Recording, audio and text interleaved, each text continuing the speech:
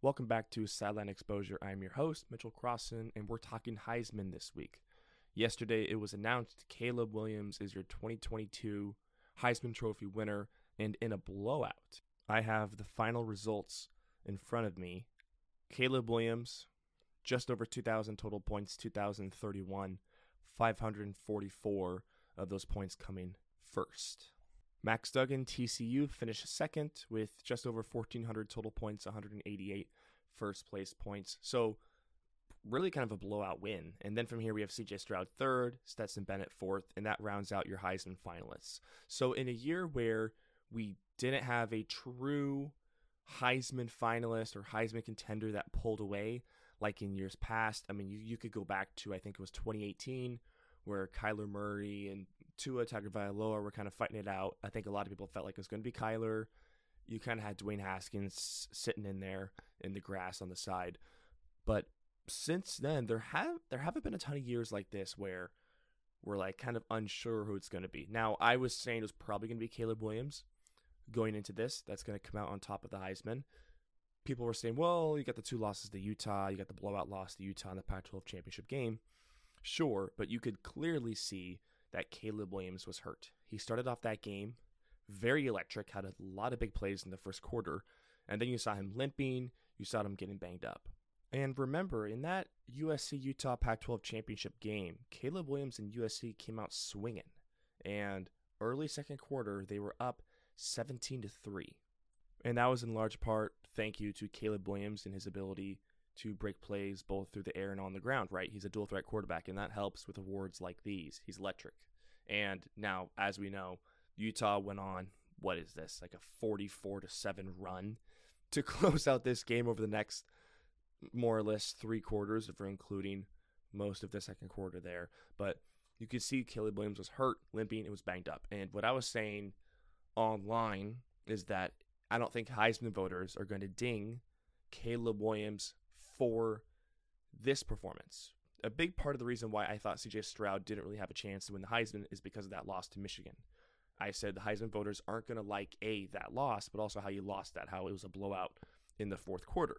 People were saying, well, if that's the case, and the Heisman voters are not going to like this blowout loss that USC had to Utah. And I go, okay, sure, but first of all, a lot of Heisman voters already had Caleb Williams in their mind going into this game.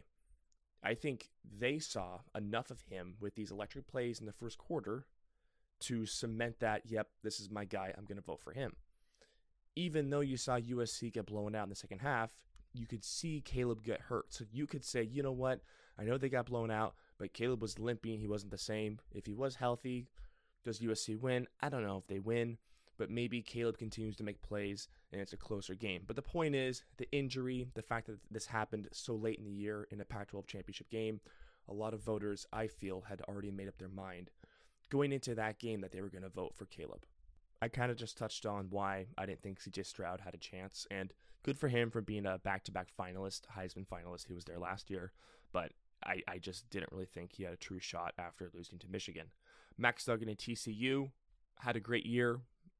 Never felt like he was a true contender for the Heisman, and I think that's largely in part due to TCU kind of felt like the team that everybody was waiting for to lose a game, and they never did until Kansas State. But when you're not really a true Heisman contender, and I'm not saying that personally, just the vibe and the energy around him wasn't there to become a Heisman contender. And then you lose the Big 12 championship game to Kansas State. I know it's a close game. I know you can point to some plays and say TCU probably should have won that game. Max Duggan finished second overall. That's fine, but didn't feel like he was a true contender to win. Stetson Bennett fourth. I think he had 20 passing touchdowns on the year. Not that stats are everything. They're not everything, but they're definitely a big part of the award, especially for the Heisman. Now, here's the thing about Stetson Bennett. I think you could easily make the case that Georgia's probably the best team in the country. If you're the quarterback, if you're the starting quarterback for the best team in the country, that statement in itself is a pretty good reason why you could win the award. Now, you have to have the numbers to back it up, and Stetson Bennett has 20 passing touchdowns on the year. That is very low. Not that it's a knock on Stetson, but you're not going to win the Heisman Trophy for being the best, for being the quarterback on the best team if you only have 20 passing touchdowns to show for it. So when you take those things into consideration, it felt like it was kind of an easy vote for Caleb. We do have to give a shout out to Lincoln Riley. This is the third Riley coached quarterback to win the Heisman Trophy, joining Baker Mayfield 2017 and Kyler Murray 2018.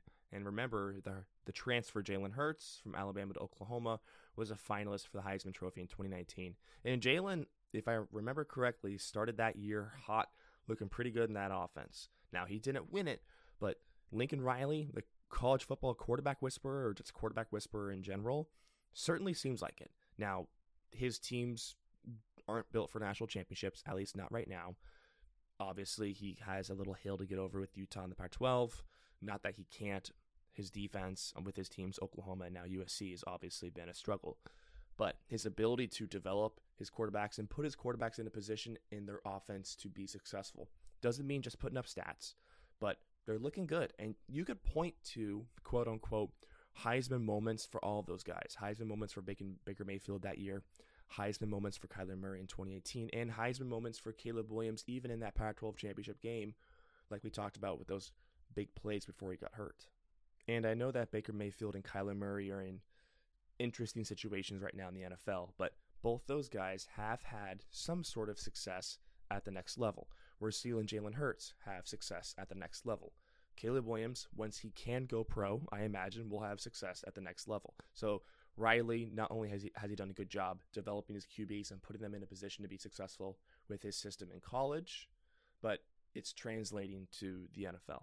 Okay, so that's going to do it for today. Just a short episode of SE. We're going to keep releasing these pods once a week every Sunday. We're going to drop a TCU Michigan kind of preview, look into some stuff. Nothing too crazy, but that's going to be next Sunday. And then the Sunday following that is going to be Ohio State and Georgia. And then that following weekend is the college football playoff semifinals. So 2 more of these episodes, and then we're going to be diving into some recaps. And we're going to see who's playing for the national championship. You can follow us on our social medias at Silent Exposure on everything other than Twitter at Silent Expose. Thanks for listening, and as always, go Bucks.